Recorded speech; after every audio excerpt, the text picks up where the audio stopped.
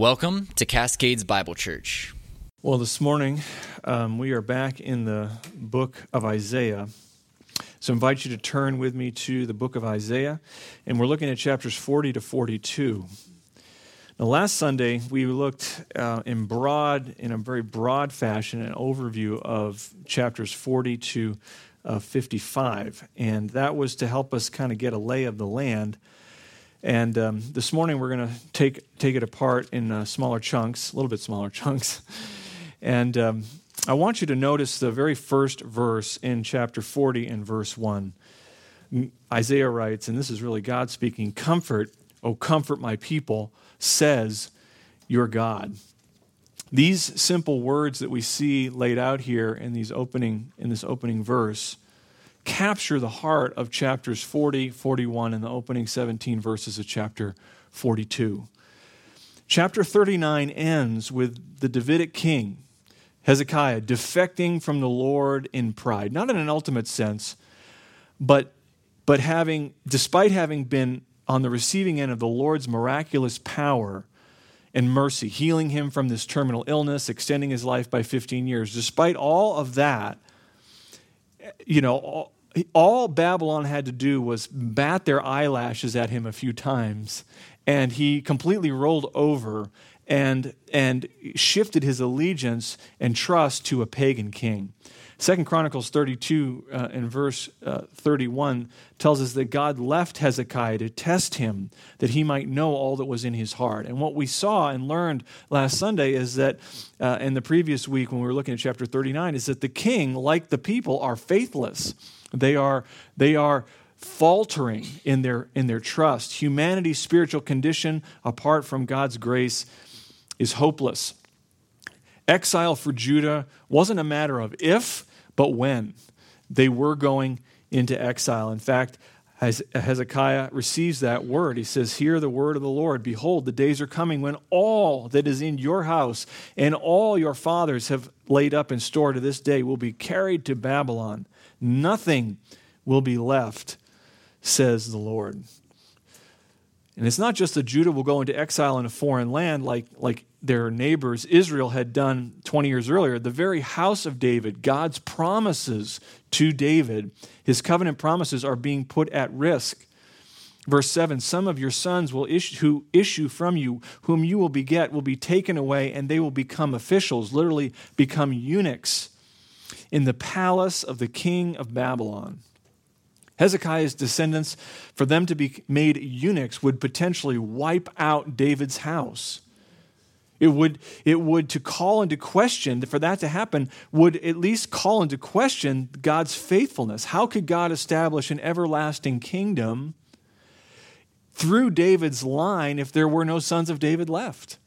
And how could God's loving kindness never depart from David like he promised in 2 Samuel 7 and verse 15? How could God's loving kindness not depart from David like it had from Saul if, like Saul, David's line is extinguished? How does that happen? The Lord's words here at the end of 39 to Hezekiah, that Judah would be carried away to Babylon, would have swept the legs out from underneath the remnant who are faithful. Even though Hezekiah, don't look at Hezekiah's response, because his response is selfish indifference. This was a serious and sweeping judgment. But no sooner does God bring words of judgment than God brings words of comfort as you look at chapter 40. Now, our chapter divisions, there's nothing inspired about those chapter divisions. In the original text, it just flows right from 39 right into chapter 40. And he says, "Comfort, O comfort my people, says your God." This is why we said that both in terms of content and tone, the transition from 39 to 40 marks a significant shift in the book, a big change. And as Israel and Judah have been staring down these existential threats from the surrounding nations in the first 39 chapters, the question has been whether they'll take God at his word and trust his promises. Are they going to believe him, or are they going to anchor their trust in their own efforts and their own works? And everywhere in the text up to this point that we've seen hearts walking in rebellion and pride and self-sufficiency, the Lord brings chastening. He brings judgment. He brings discipline. But everywhere we saw individuals walking by faith, what is happening? The Lord's bringing compassion. The Lord is showing mercy. The Lord is pouring out grace. But at the end of 39, Isaiah wants you and I to come to terms with the fact that final salvation and covenant blessings will never be ultimately realized through Hezekiah or any other earthly ruler. We are left, as we said before, at the end of 39 with the question of chapter 1 still unanswered. How does the faithless city and the faithless king, how does that become a faithful city ruled by a faithful king?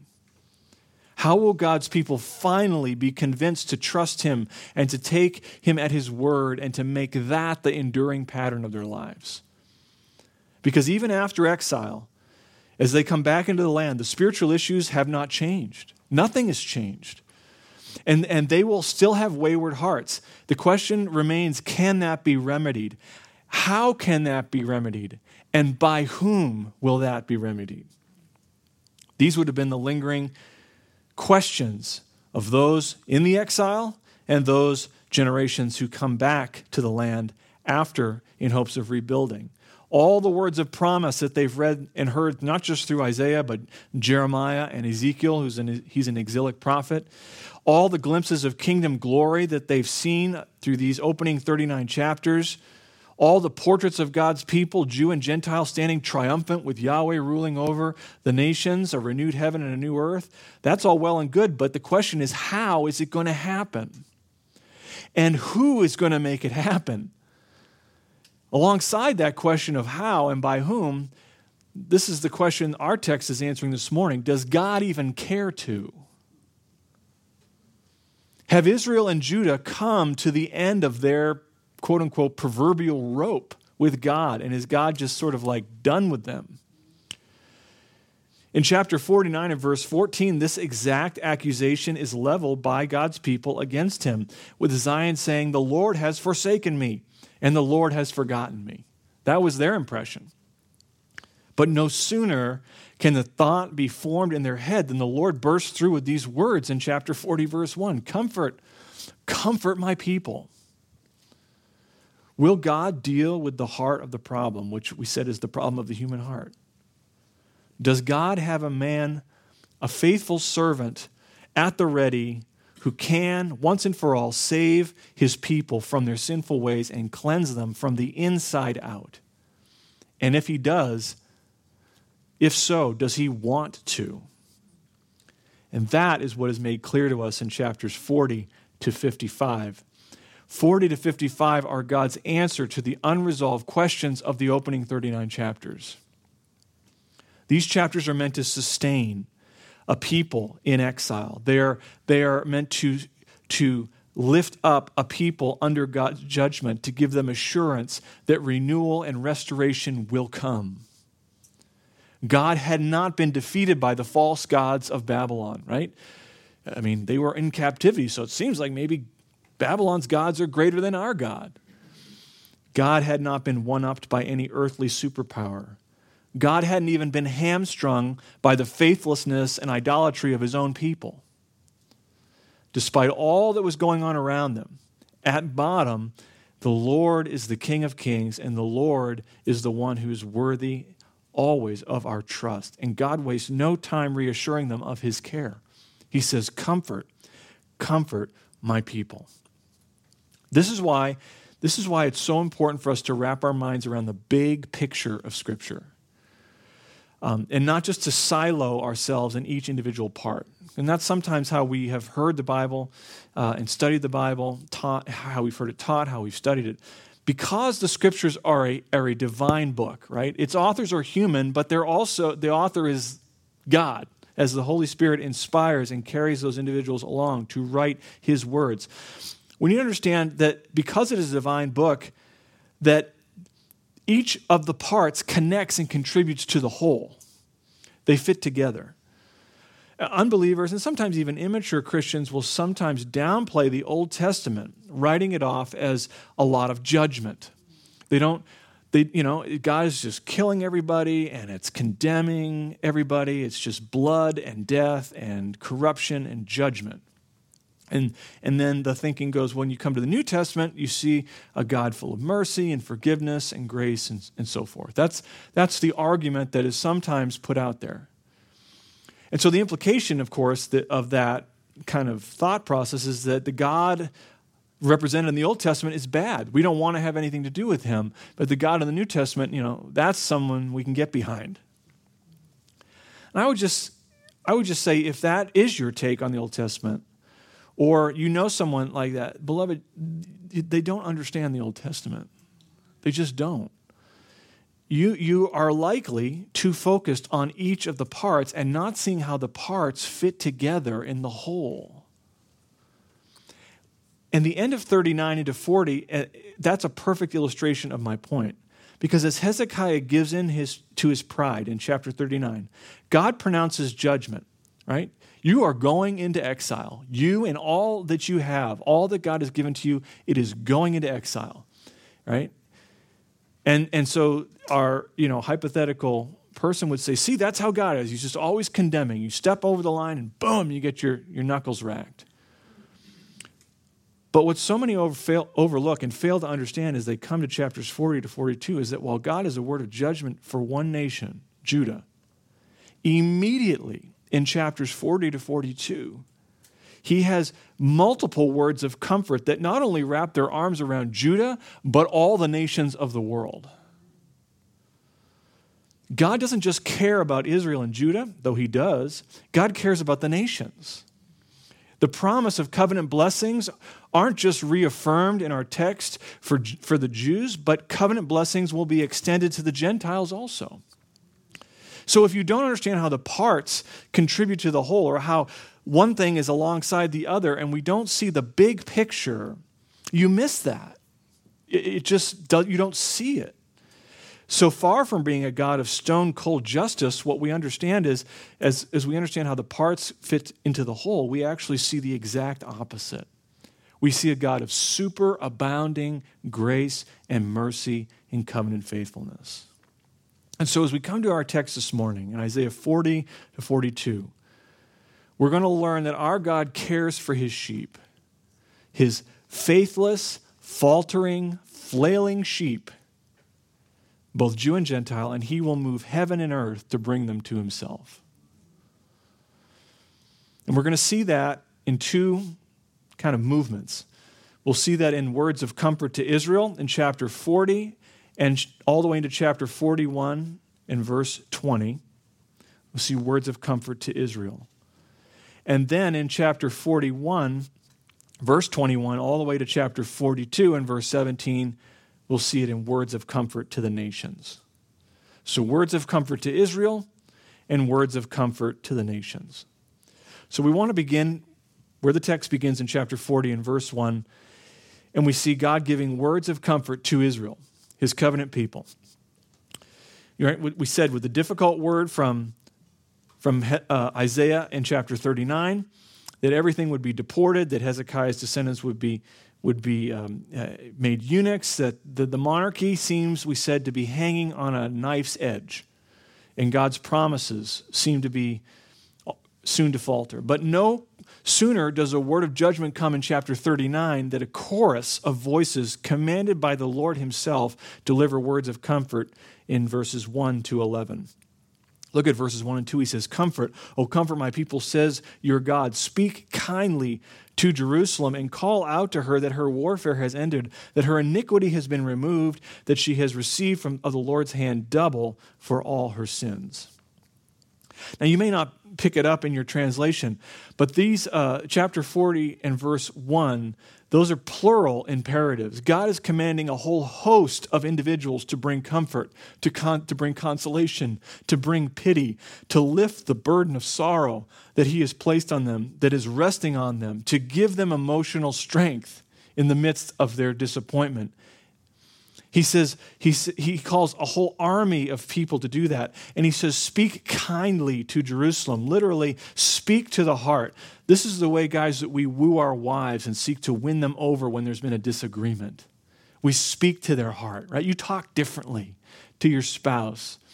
when you want to call them back. There's a certain way we speak to them to draw them back in, to restore peace and joy in the relationship. And that's what he's saying here in verse 2.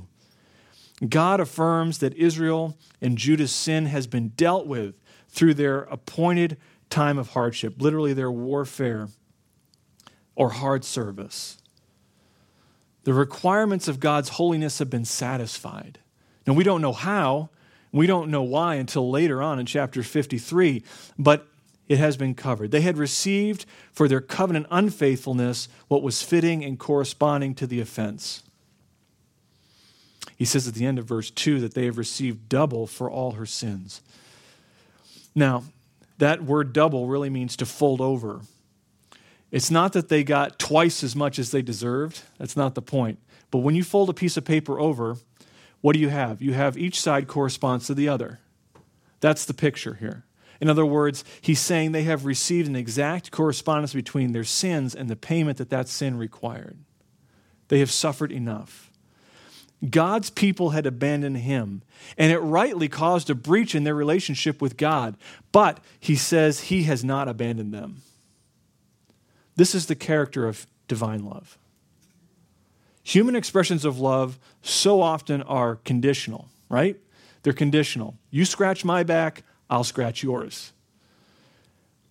But you offend me, you disappoint me, you fail to live up to my expectations in any way, I'm done with you. But that's not the case with God. We rebel against him. He moves toward us with comfort, consolation, and provision.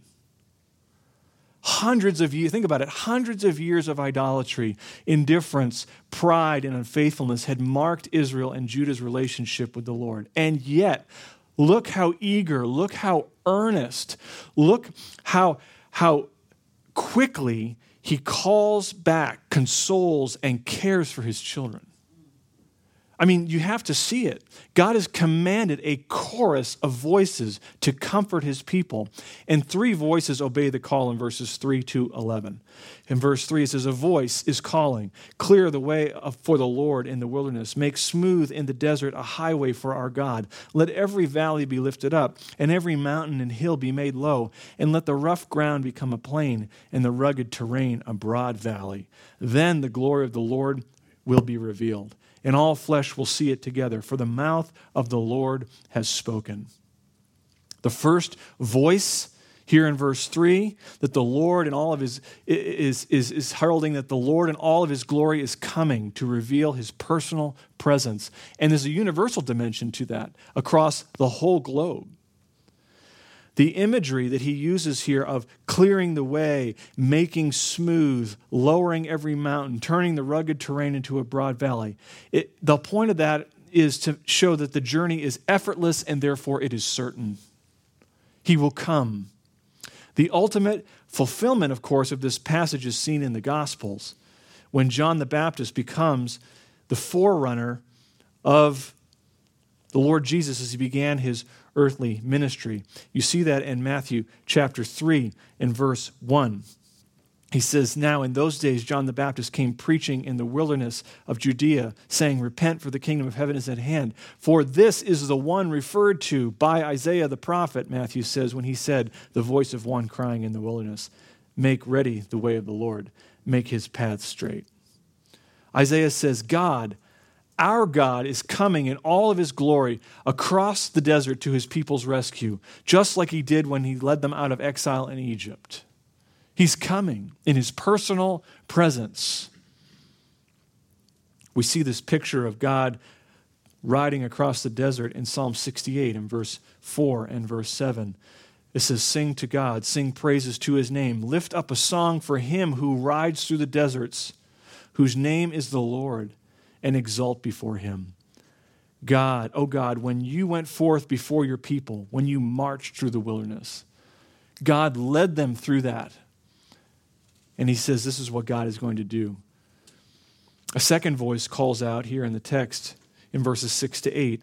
A voice says, call out. And he answered, what shall I call out? All flesh is grass, and all its loveliness is like the flower of the field. The grass withers and the flower fades.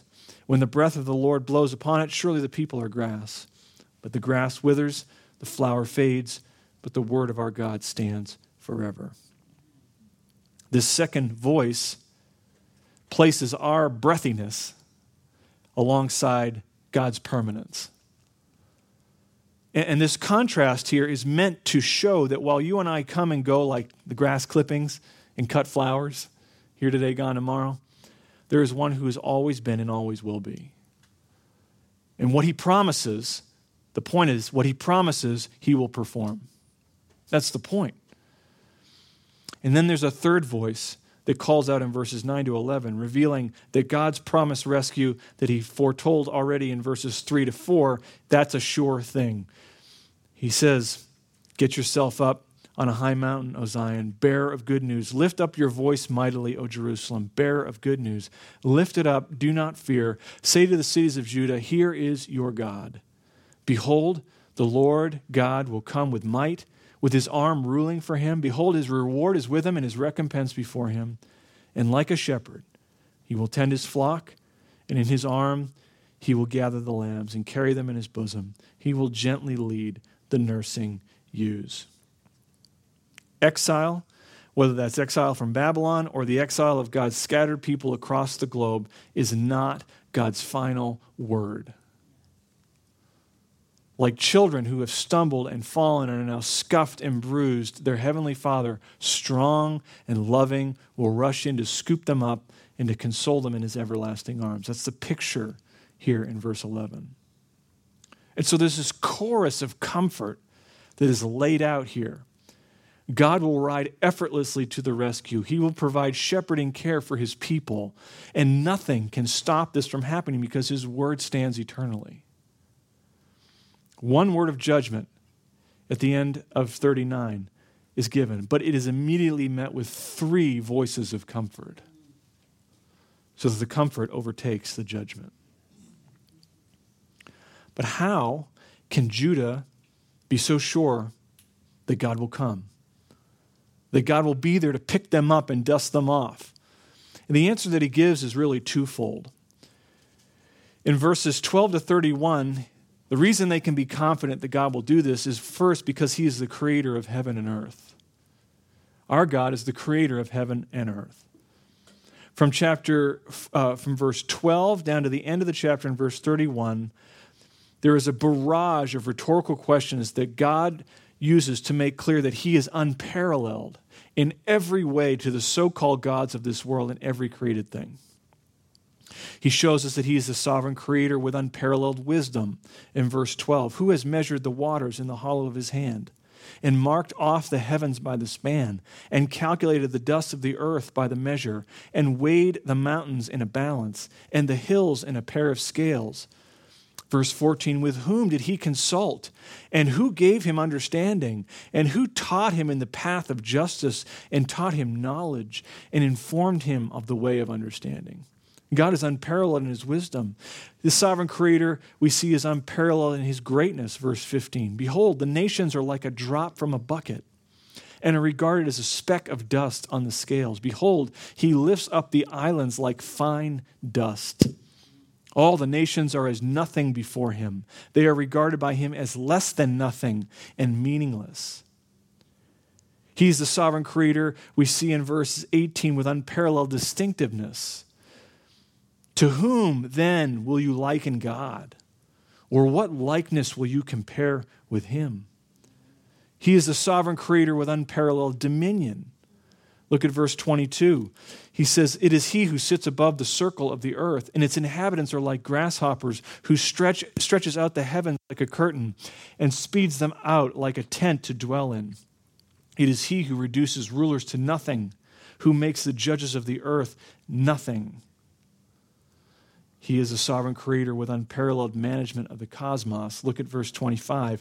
To whom then will you liken me, that I would be his equal, says the Holy One? Lift up your eyes on high and see who has created these stars, the one who leads forth their hosts by number. He calls them all by name because of the greatness of his might and the strength of his power. Not one of them is missing. And again, we said the argument is an argument from the greater to the lesser. If God is able to create and name all the stars in the universe, and not one of them slips his mind, how could he possibly forget his people? How could he possibly forget us and let us slide through his grasp? And this barrage reaches its apex in verses 28 to 31, where we see God, the Creator, unparalleled in his self-giving. Do you not know? Verse 28, have you not heard? The everlasting God, the Lord, the Creator of the ends of the earth, he does not become weary or tired. His understanding is inscrutable. He gives strength to the weary, and to him who lacks might, he increases power. Though youths grow weary and tired, and vigorous young men stumble badly, yet those who wait for the Lord will gain new strength. They will mount up with wings like eagles. They will run and not get tired. They will walk and not become weary. Our God is the everlasting God. In other words, there's no time when he is not. Our God is the creator of the heavens, at the ends of the earth, it says here. There's not a place where he is not. He does not become weary, Isaiah tells us, or tired. His strength doesn't fade. He never has a shortage of inner resources that would limit him. His understanding is inscrutable, unsearchable. He can't be limited by some kind of lack of knowledge. He knows all things. So Isaiah is just stringing attribute after attribute together, one after another, forcing you, forcing me, and every human being to face the absurdity of unbelief. Why would you not trust the one who is all-wise, greater than any created thing, utterly unique, all-powerful, the supreme manager of the cosmos, and so full of life in himself that he can give existence to every created thing and still not be the slightest bit diminished? He knows our frailty. He knows that we are but dust, and therefore he gives of himself freely to any and all who wait for him, who wait, hope trustingly is the picture there in verse 29. No fabrication of man's hand, no imagination of our hearts could ever do that. So we see God will be there to pick them up, not only because he's the creator of heaven and earth, but secondly, in chapter 41, verses 1 to 7, he shows us that God will be there to pick them up because he is the Lord of history. He is the Lord of history. The Lord of history is the managing director of all the events of human history. We saw that in chapters 13 to 23, and that's reiterated here at the opening verses of chapter 41. The question that these rhetorical questions ask and answer is this: who rules the world? Who rules the world? Look at verse 2. Who has aroused one from the east, whom he calls in righteousness to his feet? He delivers up nations before him and subdues kings and makes them like dust with his sword, as the wind-driven chaff with his bow. He pursues them, passing on in safety by a way he has not traversed with his feet. Who has performed and accomplished it, calling forth the generation from the beginning? And the answer at the end of verse 4 is the Lord. I, the Lord, am the one who's doing this. I am the first and with the last. I am he. But not only does God rule the world, he exposes the futility of the world's idolatries. And that's what you see pictured in verses 5 to 7.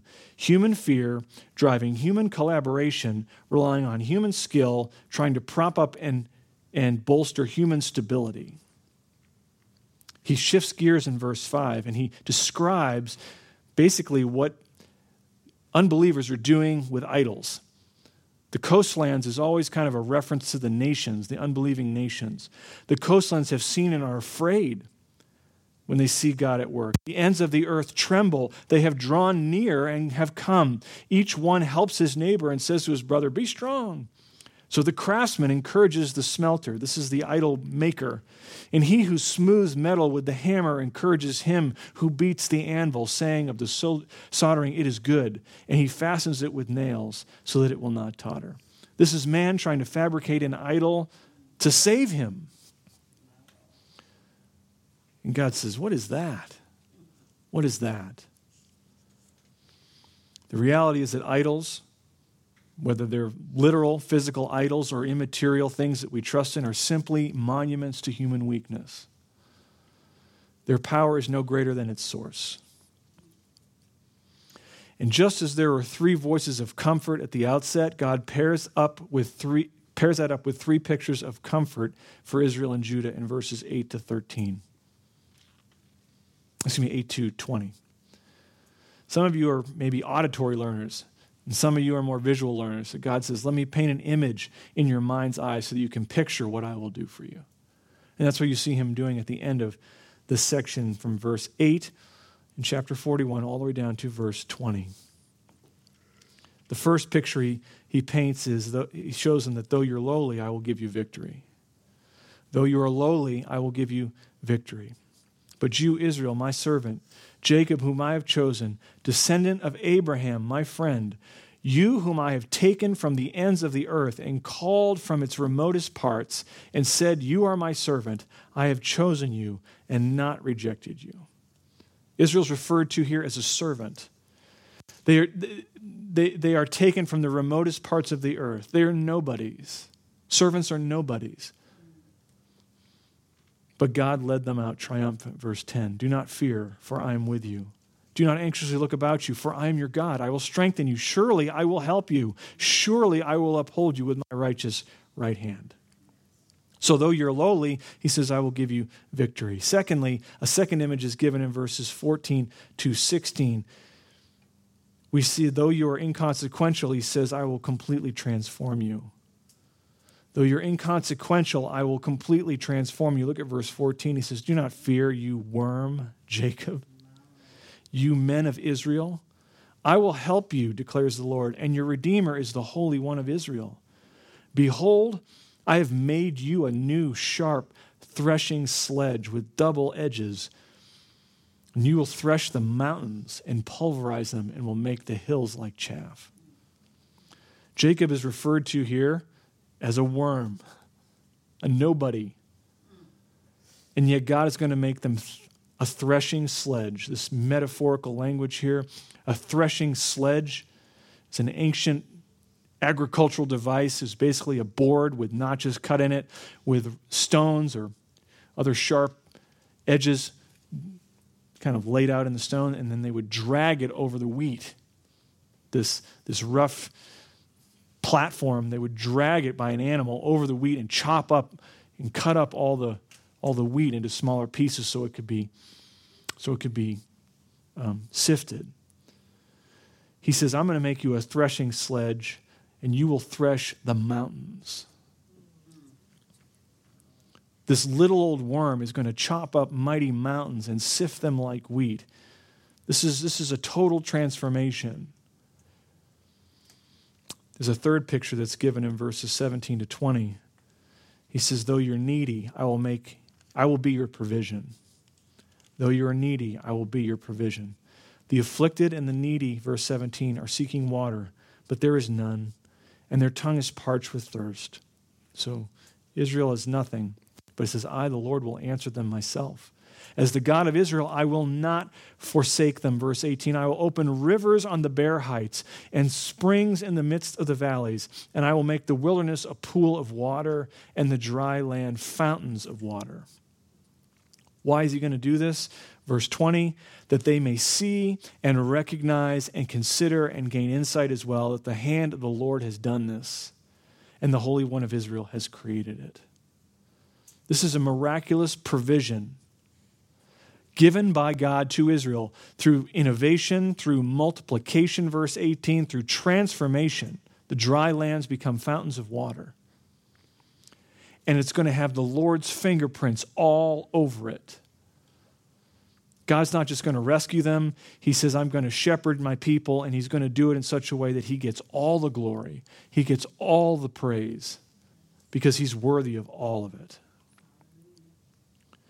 And so this is the picture that Isaiah gives to Israel, primarily Israel and Judah in these opening verses. It's comfort, provision for the needy, transformation for the negligible, victory for the lowly, comfort on top of comfort on top of comfort. And it is given, and sure, because it is given by the God who controls all things. Now, all that's well and good for Israel and Judah, but what about the rest of us? What about us Gentiles, the Goyim? Does God care for his people just in Israel and Judah and pull up short for the rest of us? We have to understand, when God made his covenant with Abraham, he promised that in Abraham all the nations of the earth would be blessed. And so is there no word of comfort for the nations? Is God only concerned about Israel? And the answer to that is, of course not. The God who can't forget his chosen people can't forget the far reaches of his creation either. The final verses of chapter 41 and the first 17 verses of chapter 42, God gives words of comfort to the nations. Verses 21 to 29, you can break it down into two parallel halves, and they're kind of mirror one another. And Isaiah uses courtroom imagery. He's always jumping around using word pictures. He's using courtroom imagery, like he's done before, to describe the sad state of the Gentile world and its so-called gods. Look at verse 21. Present your case. Come to court, the Lord says. Bring forward your strong arguments.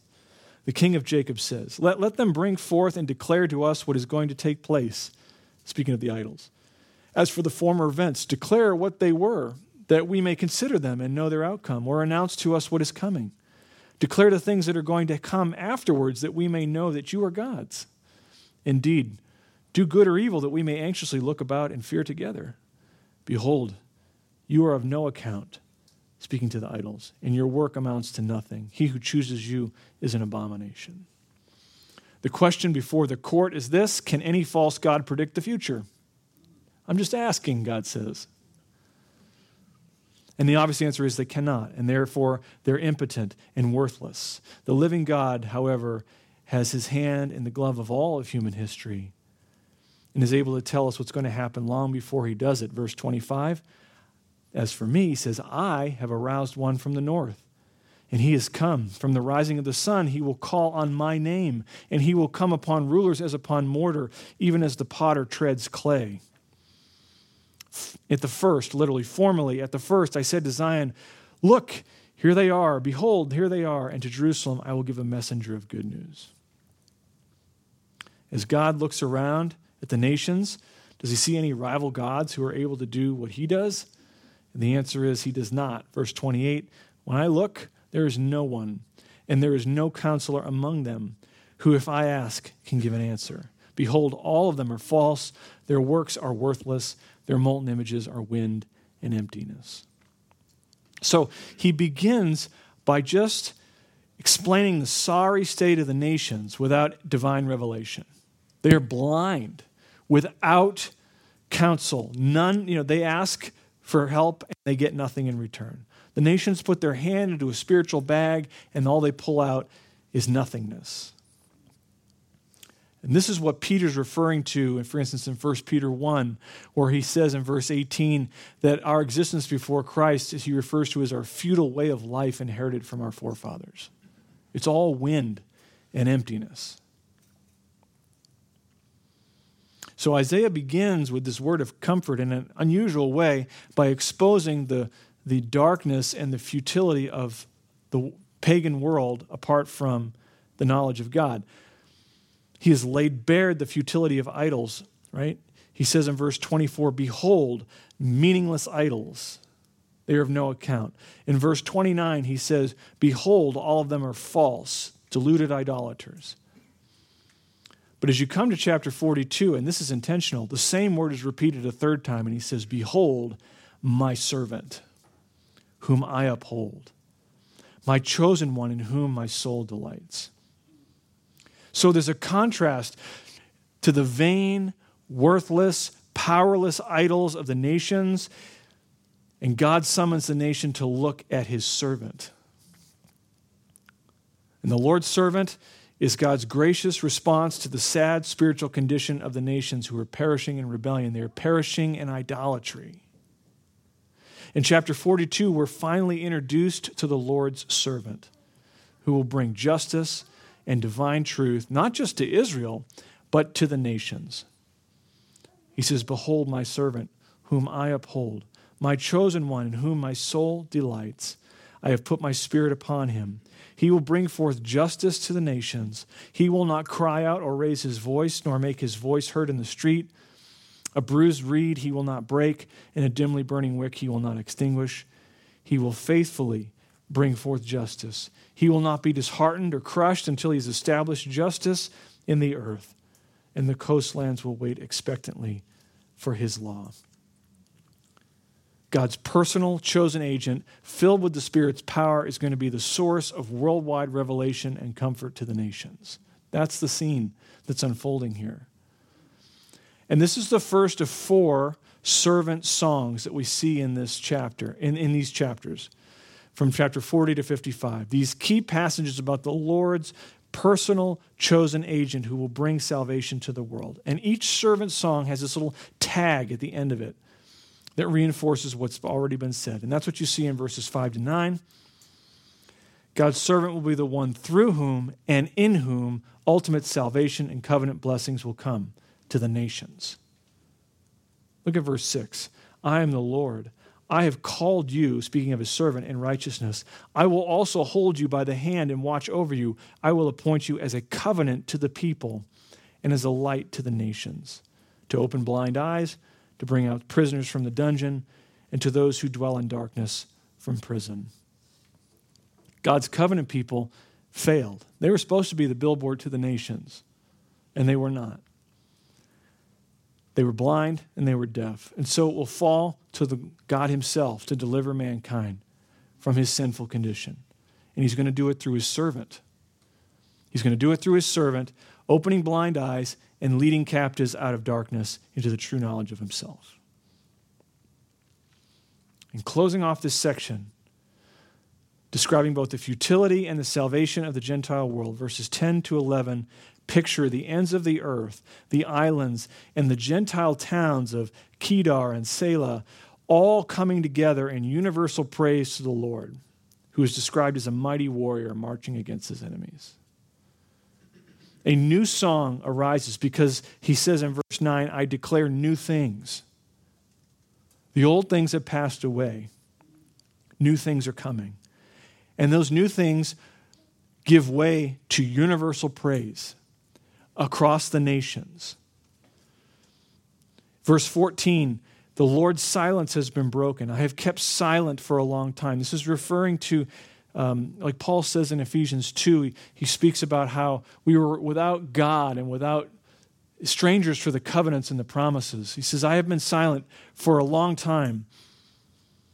But he says, now, like a woman in labor, I will groan, I will both gasp and pant. And he says, I'm going to lead these people out among the nations. Look at verse 16. I will lead the blind by a way they do not know. In paths they do not know, I will guide them. I will make darkness into light before them, and rugged places into plains.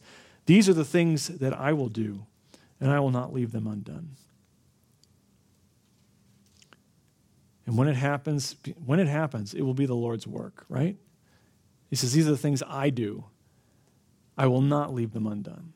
This is God saving his people. This is God redeeming for himself people from every tribe and tongue and people and nation through the substitutionary work of his Son, the Lord Jesus Christ.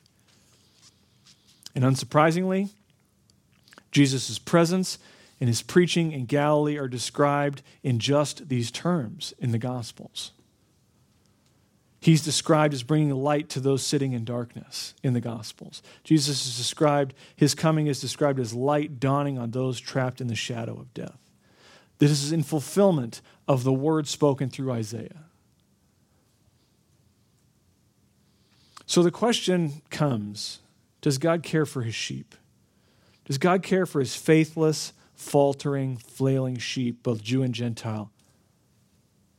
And will he move heaven and earth to bring them to himself? I think if you're honest with these, or just a quick study through these chapters, we have to say, yes, he will. He will. And if these chapters don't convince you, I'm not sure what will. But don't just take it from me. Hear the words of the Lord's servant himself, Turn with me to John chapter 10, John chapter 10.